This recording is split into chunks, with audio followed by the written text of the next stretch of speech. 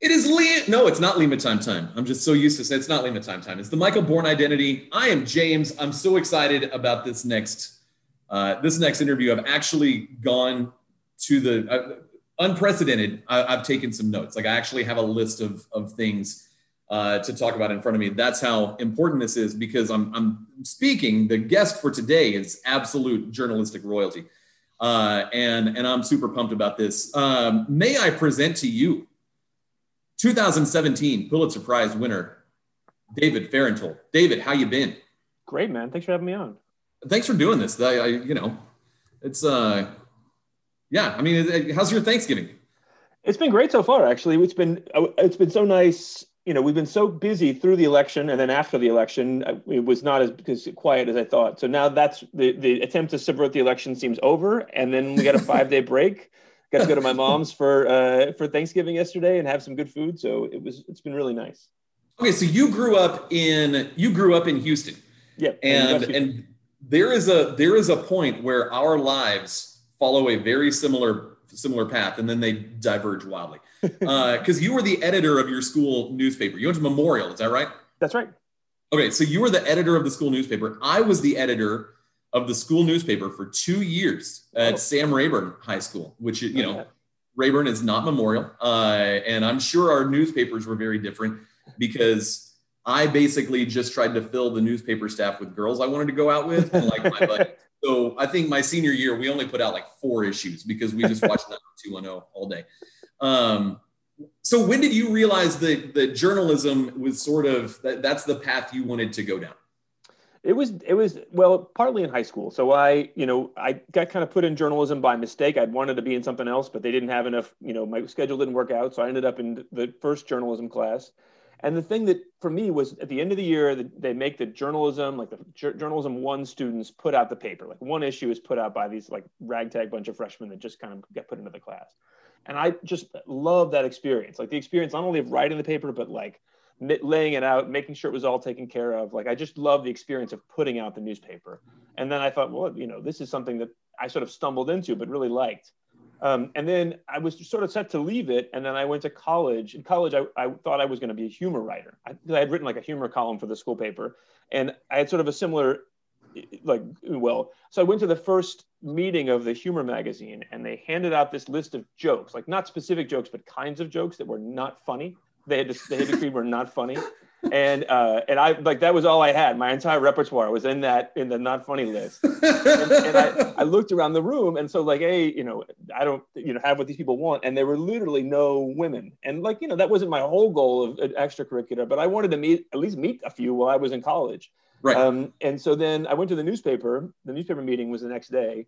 There you could write a story right away. They give you an assignment. You could go out there, be published in the paper tomorrow. And they were like a normal cross section of society in the room, including women. So at that, I thought, well, okay, maybe this is the place I ought to be, and just fell into it there in college and loved it. So you went from Memorial to Harvard. Was that always like was Harvard like your number one choice? Did you have other options that you were looking at? Kind of because I went to Abilene Christian, which is a terrible idea. So how did you decide on Harvard? Well, so it was not my goal from the beginning. My parents went to UT, and that's sort of where I assumed I would go. And then, when I got to junior, senior year, Memorial had a good record of getting people into schools in the East Coast. And there were a lot of people who looked, sort of, that was part of the culture was that you would at least consider that. And so I applied to a bunch of places and, Harvard, when I got in there, I thought, I didn't really know much about it, but I knew it was kind of far away and I wanted to try out living some other part of the country. And, Boston seemed like a really interesting place far away. So I said yes, and it was more different even than I expected, but I was glad to have gotten away. Yeah, no, for sure. Like so Abilene's like 6 hours from Houston. Obviously, Boston or Cambridge is a lot further. I thought that was it was important not to go to U of H Clear Lake or to U of H to go somewhere else, even if it is freaking Abilene. So yeah, I mean, that was always a positive step for me. Well, also in my family, there were these legendary stories about when my uncle went to University of Texas, that my grandmother was so overprotective that she'd call his dorm, and if he wasn't there, This is like long before answering machines. If he wasn't there and she couldn't figure out why he wasn't there, she would send my grandfather to drive to Austin for 3 hours, and he'd arrive at like 2:00 in the morning. And when it, and then, so my uncle was like constantly getting midnight visits because he'd missed a phone call. And when I heard That's that story, hilarious. like my mother, she's not like that, but she had inherited some of those tendencies. And I was like, if I go to Rice, if I go to someplace nearby, this might happen. I got to get the hell away. I got to get a plane ride away just to make sure that I'm like, totally out of the orbit and on my own. That's funny. And like I guess there wouldn't have been much of a culture shock going from, like, there was a little bit going from Houston to Abilene, but going from Houston to Boston, that's not. I mean, the accent's way different, but I mean, it couldn't have been too much of an adjustment. It was. I mean, it was not. Most of the adjustment, I think, was just adjusting to the college rather than like adjusting. The town is a little different, and there are parts of Boston that are really different than Texas, but no, the hard part was the adjusting to college and just the like. Sort of, the mentality that caused people to get to Harvard, like many of them were unable to shed that personality, which is like, I'm the smartest person here. No one tells me anything. A lot of people struggle to shed that personality and adopt something else. That was the hard part of adjusting. It was sort of like figuring out, sort of my place in that world and finding other people who were not so stressed out all the time. So you graduated in 2000, and you went immediately to the Washington Post. Is that right? Yeah, it was the luckiest thing. So the Washington Post at that time was like rolling in money from the print paper. Craigslist wasn't really a thing yet. Internet advertising hadn't really taken our business away. We had tons of money and we were expanding all over the place. So they hired all these people. It was sort of the last, like, before Jeff Bezos bought us many years later, that was the best time to get in 2000. So I got on the ship, and then the ship started to sink under me for the next few years. So, okay, initially you started with like covering the environment. Like you weren't always a political reporter, right? My first job actually was night cop. So I would come in at 7 p.m. and work till 2 a.m. and basically just cover homicides. Like it was a weird job. There was not much, most of reporting, usually you're like proactive, you're trying to find stories. But in this case, like you just waited, you would go into work and that somebody out there was alive right now that would be dead later on tonight, and you were going to be writing about them.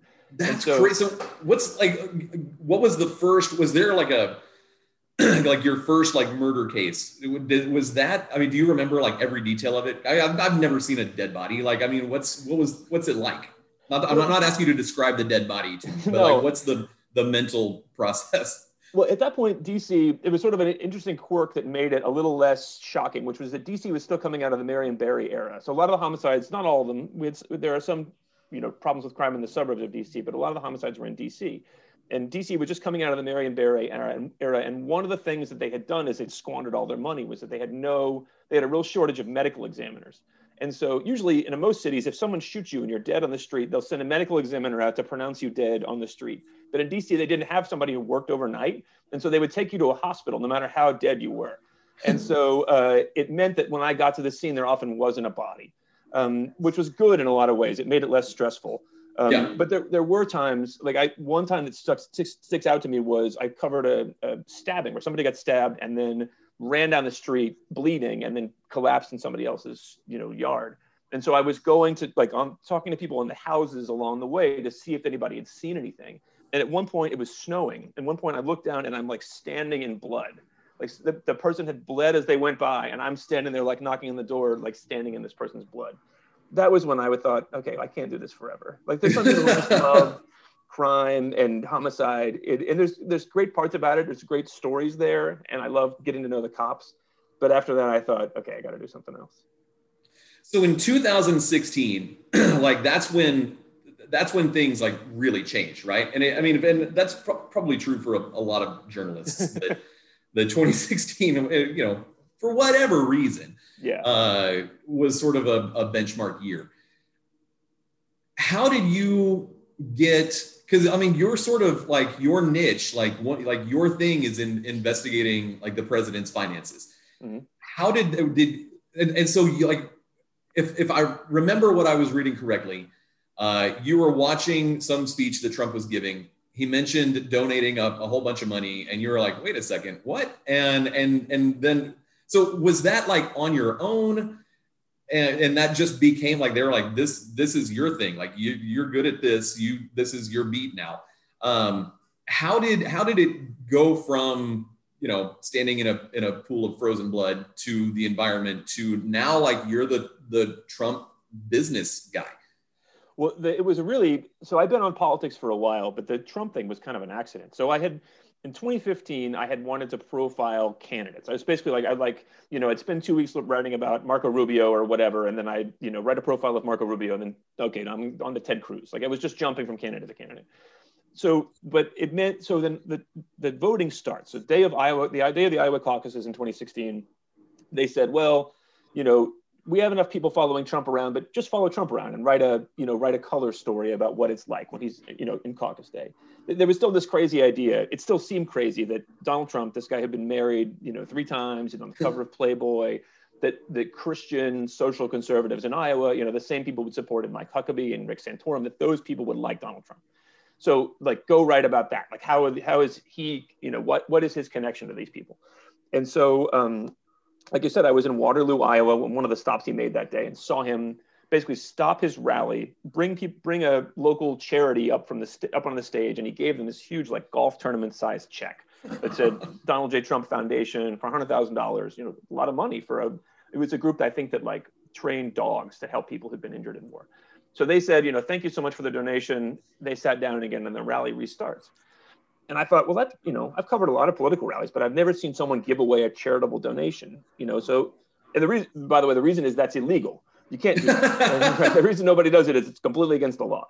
But after that, the thing I always found hard about covering Trump, and it's still true to this day, was, you don't know when to take him seriously. So much of what he said is things that he can't do, or he's not going to do, or he doesn't understand, or he's not, there's so many things that, like, you spend a lot of time, especially then when he was in power, trying to figure out, like, well, he said this, does he mean it? What does he mean? What's it going to translate into?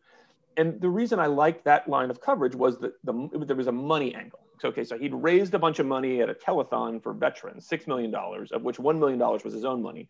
And he was giving it away. That's what I was seeing him do. He's giving this money away. And I like the concreteness of the money, right? Money can only be in one place at once. And so I started trying to figure out, well, what happened to the rest of the $6 million? Who did he give it to? Is he following the law? And I just thought that was going to be a couple days story, but I liked it because, unlike most things with Trump, you could really be sure what the answer was. And then it wasn't a couple days story because the Trump people wouldn't give me the answers that I wanted. Like, they couldn't account for where most of the money was. They wouldn't tell me about it. So it was not like at the time I was like, okay, this is what I'm doing for the next year, 5 years, whatever. I was just like, all right, well, this is interesting. I'm going to keep pulling this thread while I'm going back to doing other stories. And as I pulled the thread, more and more crazy stuff came out. And then after, like, May, it became a full-time beat. That's what I started doing home. So, okay, and I swear we're going to talk about the Astros at some point. You've got, was it because you had sort of reported on that initial Iowa thing, and maybe you can't answer this, but you were the guy that got the tip about the Access Hollywood tape. Was it just like, oh, this dude from Memorial, let's go with him? Like I don't even know how to ask a question where you could answer it. Was the Iowa story sort of the catalyst for the Access Hollywood tip, or was it just that you were a known commodity and you're a good guy on Twitter? I mean, I can't say for sure, and I can't tell you the source, obviously, but I think I was much better known. I mean, the profile that I had by that point, which was October of 2016, was so much higher than it had been in February. I mean, I had, hundreds of thousands of Twitter followers versus like 7,000 at the start. The Trump charity, in the way I had been doing that reporting, which was like trying to do it all in public on Twitter, that had given me a profile that I had, I had obviously not had a year earlier. So that morning that you got that tip. Yeah. Like, surely there was no way of knowing whenever you wake up, like this is about to be a really crazy day. Oh no, not at all. So like, what was your morning like? What were you working on before that tip came in, and then what happened the rest of the day? Well, I had been doing these stories about, we expanded our coverage of Trump's promises to give to charity. So we'd done all these stories about, times he promised to give to charity and hadn't, or he'd misused charity money to like buy portraits of himself or whatever. So, so we had, that really happened. About 2 times he used the charity's money to buy giant portraits of himself, which again, that's amazing. It's not, that's against the law. So we just published one of those stories. And so I was kind of back to the drawing board. Okay, what's my next story going to be? It was not supposed to be a crazy day. Friday in a newspaper, if you don't have a story going for that weekend, it can be kind of a bunch of people probably do. So it's not like a huge high demand day. And so we got this tip about this video. And this was not anything that had been on our radar. We obviously, like a lot of people, had been chasing tips about The Apprentice, that there was supposedly things Trump had said on The Apprentice, like outtakes or whatever, which we still see no evidence that's true. But I didn't know Trump had ever been on Access Hollywood. And so we get the video and you're watching it. And the first thing you see is a bus, like it's just a bus on a back lot. And you can't even see Trump. And so I thought, well, what the hell is this? But then within the first, 20 seconds, you hear his voice. I mean, it's the same thing that everybody's heard now. Yeah. And, and we had, even by then, we had heard Donald Trump's voice so much over the previous year and a half. But this was different. Like there was something about what he was saying and the tone he was using that was obviously different. It wasn't just the bad language. It was, he was showing you a side of himself that even as much as we had seen, we had never seen that side of him.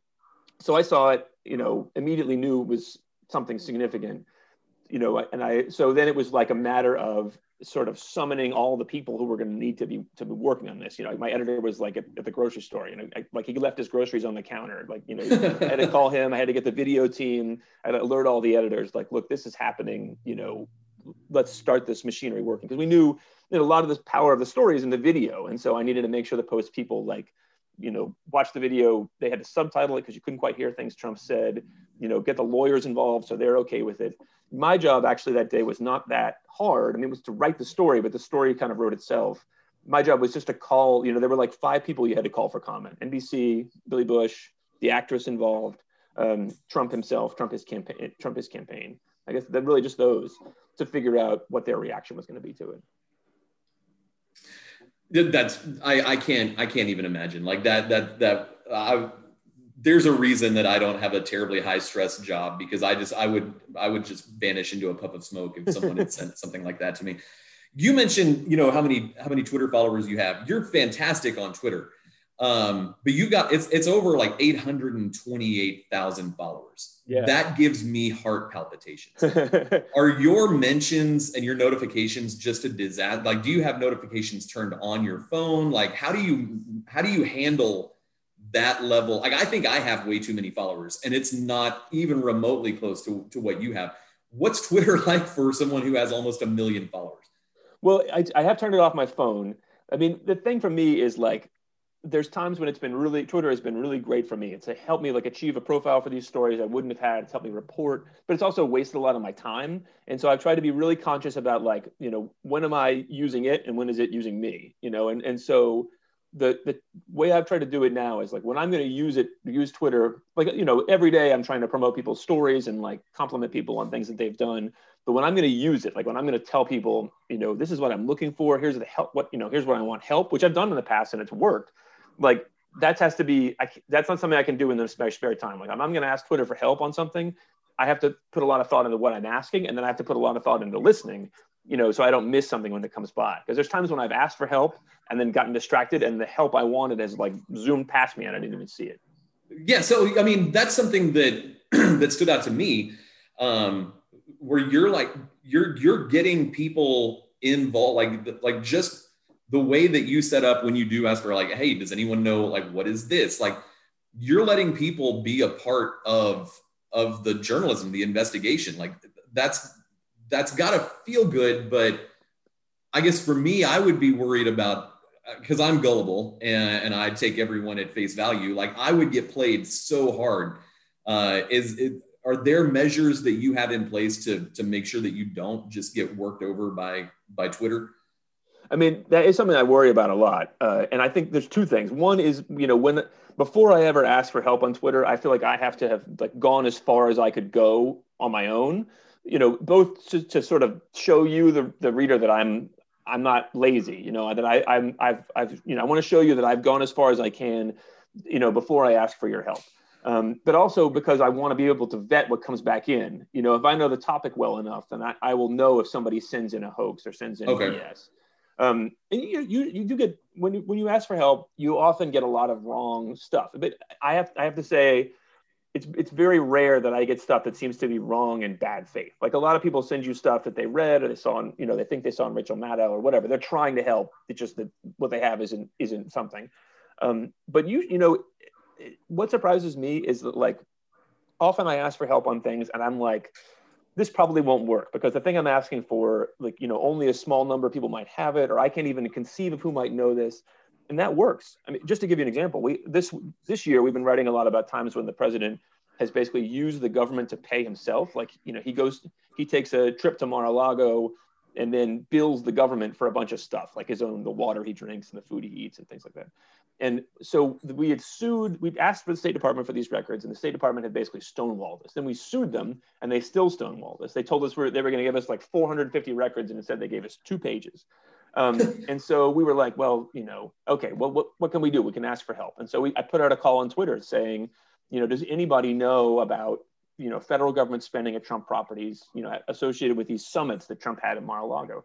Thinking like, well, who the hell would know this, right? Maybe the guy who keeps the records at Mar-a-Lago or somebody at the State Department. The universe has to be pretty small, so maybe this won't work. But it totally worked. Somebody like that day got back to us and said, here's hundreds of pages of stuff that nobody's ever seen. Jeez. So like, that was, a month before the election or maybe 3 weeks before the election.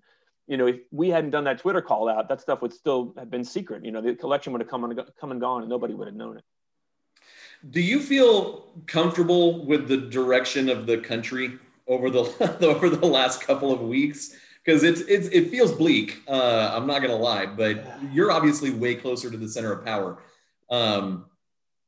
Like scale of 1 to 10, like how comfortable? Man, part of my job the last few weeks, I was sort of pulled into temporary duty helping with basically writing about Trump's attempts to subvert the election. All these places where he lost clearly and was like, even though I lost, it turns out that, in all these states, there's these sort of ceremonial steps where people, most elections, you don't even know this is happening, but people have to count the votes, obviously, but then some people have to sort of sign off that the votes are right. And there's really, in this case, there was really no doubt that the votes were counted correctly, but Trump started putting pressure on these sort of random people. Some of them aren't even elected. They're like appointed people to throw out the election results. And it seemed like at times it was going to work, at least the state I was most following was Michigan.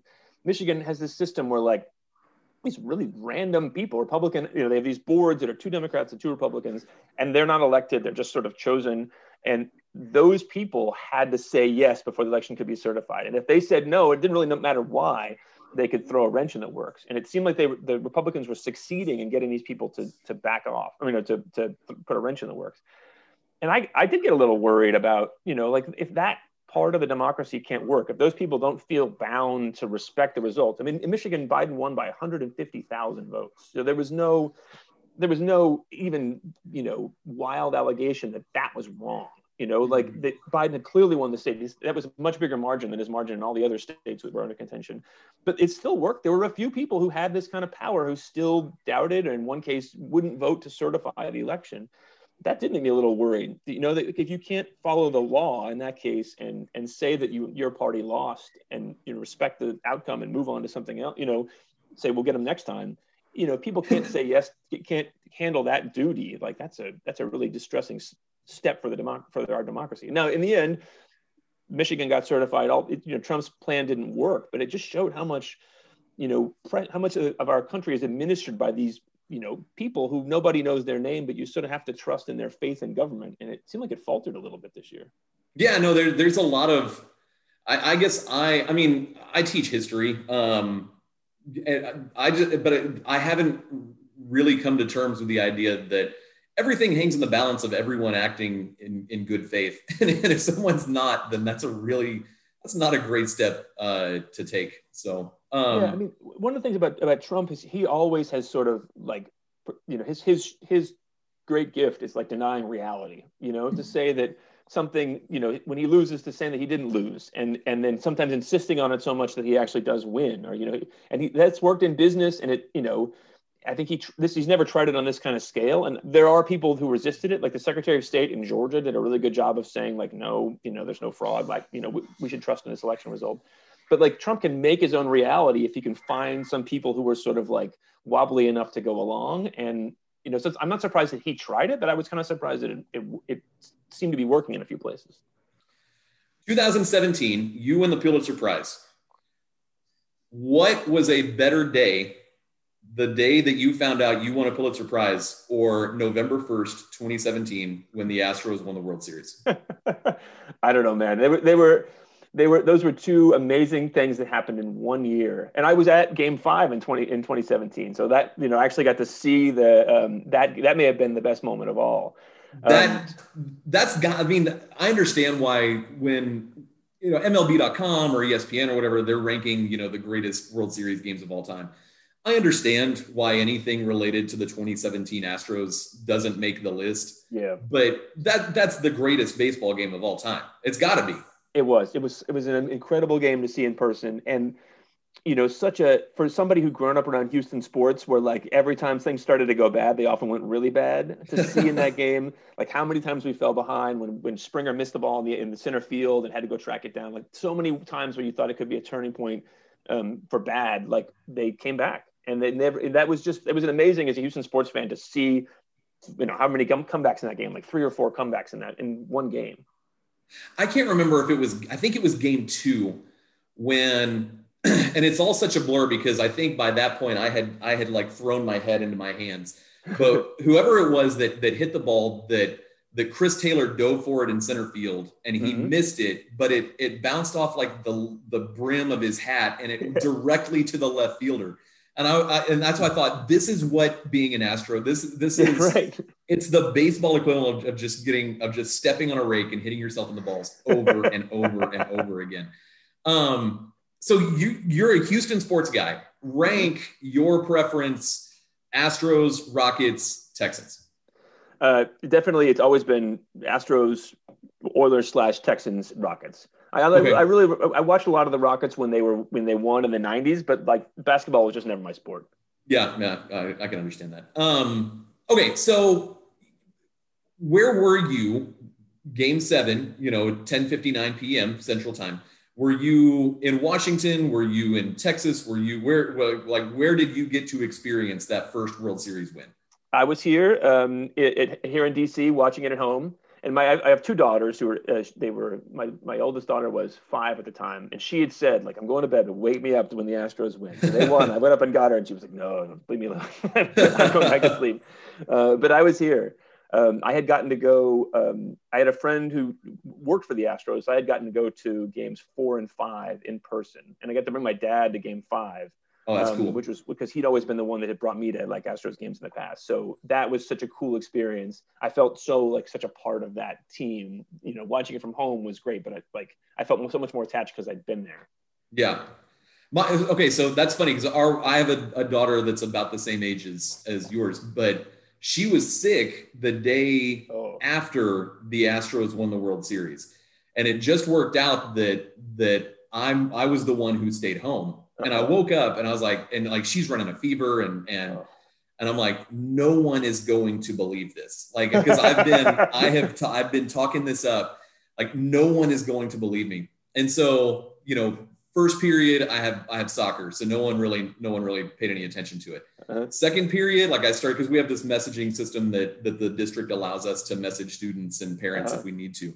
And it was about second period that I started getting oh yeah, I'm sure you had that. Yeah, you've got a sub. That makes sense. And then one kid was like, you're staying home because you're hungover, right? And I was like, I'm hungover, but that's not why I'm home. And I ended up having to like take a picture of my daughter and like send them. I'm like, look, I'm being serious. Like she's asleep on the couch. I don't have a choice. So being in DC for 2019, what was because I don't know how you felt going into the 2019 World Series, but someone asked me for a prediction. I was like, Astros in 3, like this should be done by like 7:15. I mean, we should shouldn't be that hard. What was your level? I'm sure people around the Washington Post know, like, you're the Astros fan, just because, like, we're an anomaly. There's so few of us, I know. Outside of Harris County. So were people giving you crap? Like, did you have bets with, like, Nationals fans? Like, how did that work at work? Well, it was, DC is, one of the I like DC, a lot of things about DC, but it's such a casual sports town. I mean, I think it was a big Redskins town sort of before I moved here, but the Redskins have been so bad for so long, that's kind of been lost. Like, the Nats fans, to me, the quintessential Nats moment was the first time they won the division championship. And I think that was like 2012 or 2011. They go back into the locker room, there's all the coverage of, like, the lockers are covered in plastic. There's beer out, and they're, like, ready for their celebration. And the owners had brought Wolf Blitzer down. So, like, Wolf Blitzer was in the locker room and he's, like, just exuding unexcitement. Like, it was just, everyone got there and, like, immediately was like, oh crap. Like, how can we celebrate? Wolf Blitzer's here. And like, that Wolf Blitzer to me is always, like, the quintessential Nats fan. Like, he's, people are excited about the Nats, but, like, nobody really lives and dies with them. So that year there was a huge bandwagon effect. Everybody got on the bandwagon, and they were, I have to admit, if they hadn't played the Astros, like, they were a really fun team. They had, like, lots of guys, like, Howie Kendrick, that, like, were out of their minds that year. So people were mostly just happy. Like, they were not, like, giving me crap. And it, like, sort of, some of it was good natured, but, like, they were so just, like, none of them had really invested, like, a lot of blood, sweat, and tears into the Nats.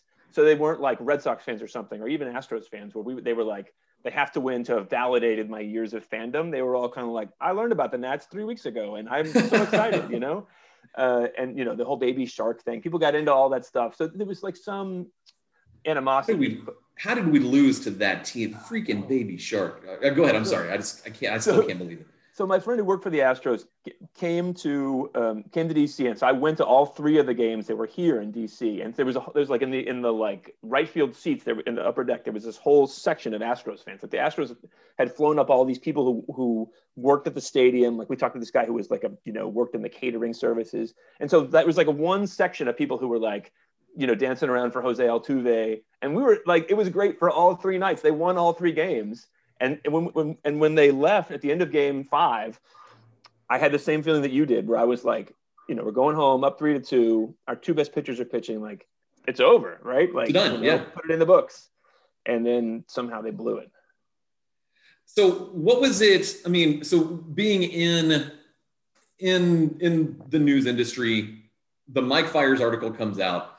Like, did the attitude towards you as the Astros fan change? Like, did you get yes. Like, because I've had trash cans brought to my classroom, like, basically on a weekly basis, from mainly Rangers fans, and I swear that the Mike Fiers story is the greatest thing to ever happen to a Rangers fan. Oh my God. What else could it be? The highlight of their existence, sad, miserable existence. So what was the fallout like for you after the Fiers article comes out, and going into spring training? Well, so, for me, being an Astros fan for the last few years had been kind of like, really, I was the only one that anybody knew. And so everybody was like, I had a bunch of Astros stuff on my desk, and everyone was like, so sort of like happy for me. And then, like I said, good-naturedly, rivalry, you had a good-natured rivalry in 2019. And then it changed, now you were like supporting this thing that even, very casual or non-fans knew about. So it was, that part was really, I mean, I always feel like the one of the hard things about being a Houston sports fan for a long time, putting aside the Rockets in 94, 95, was like, you always had the sense they were going to blow it. Like that there was always a sense that, like, the Oilers are up 35-3, the Astros are, like all these things that, like, they were going to find a way to lose it. And then once they won, you were like, well, that's in the books, they cannot take that away.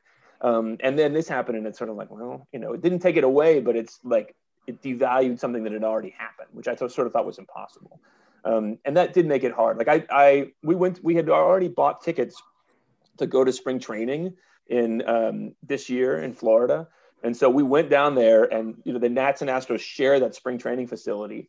So, the first Astros game is against the Nats, and it's like just all Nats fans, and everybody's booing, "Boo, Astros!" Yeah. And it took me until the playoffs this year to sort of get back into the team and start watching them again. No, that's exactly what I did. I didn't watch a ton of regular season games. Just sort of processing everything that was happening in the world, and I'm not sure. Was that just residual sadness from this past offseason, or was it just baseball might not matter that much just with everything that's going on? But yeah, it was until this year's playoffs. Like I watched every minute and every pitch and sort of the edge of my seat, but I wasn't like pacing around in the kitchen trying not to throw up like I was in 2017 and 2019. So I don't know, and I don't know if it'll come back. I'm very glad that there's no baseball for a while. But yeah, I'm sort of ready to get back to a sort of not insane normal, but I'm ready to have that sort of spark rekindled a little bit. And I was glad that they did so well this year, because it did sort of, a lot of the attacks from people who didn't really know the team was like, well, they wouldn't have won anything in 2017 if it hadn't been for the cheating. And obviously this year, with like kind of a half a team, they did so well. I thought it was good that they like could sort of show they belong there, even without the cheating. So what do you have next? What massive major story? Give us the scoop. Like, tell us what do you got? What do you got coming out? Well, for me, the story is still going to be the Trump Organization. So now I write about Trump's business and his conflicts of interest. And it's going to be that through the inauguration and maybe a little bit beyond. I mean, one thing that we're interested in, and two things, is how much is he going to take from the government and put it in his own pocket between now and the inauguration day? And then also what legal problems will he have after the election? So there's two big investigations in New York from the state level and the Manhattan DA that could put him or some part of his business on trial next year. That could be a really big deal. Eventually the Trump era, for me, will end. But right now I feel like I have a lot of knowledge about some like random golf courses and golf course loans that's really not useful in any other context. So I should keep playing that out before I have to go back to zero. David Fahrenthold, thank you so much. This was so much fun. Happy Thanksgiving and all the best to you. Make sure you're following him on Twitter, and you never know if you're going to end up helping to break some crazy story. That's right. No, thank you, man. Thanks for having me on.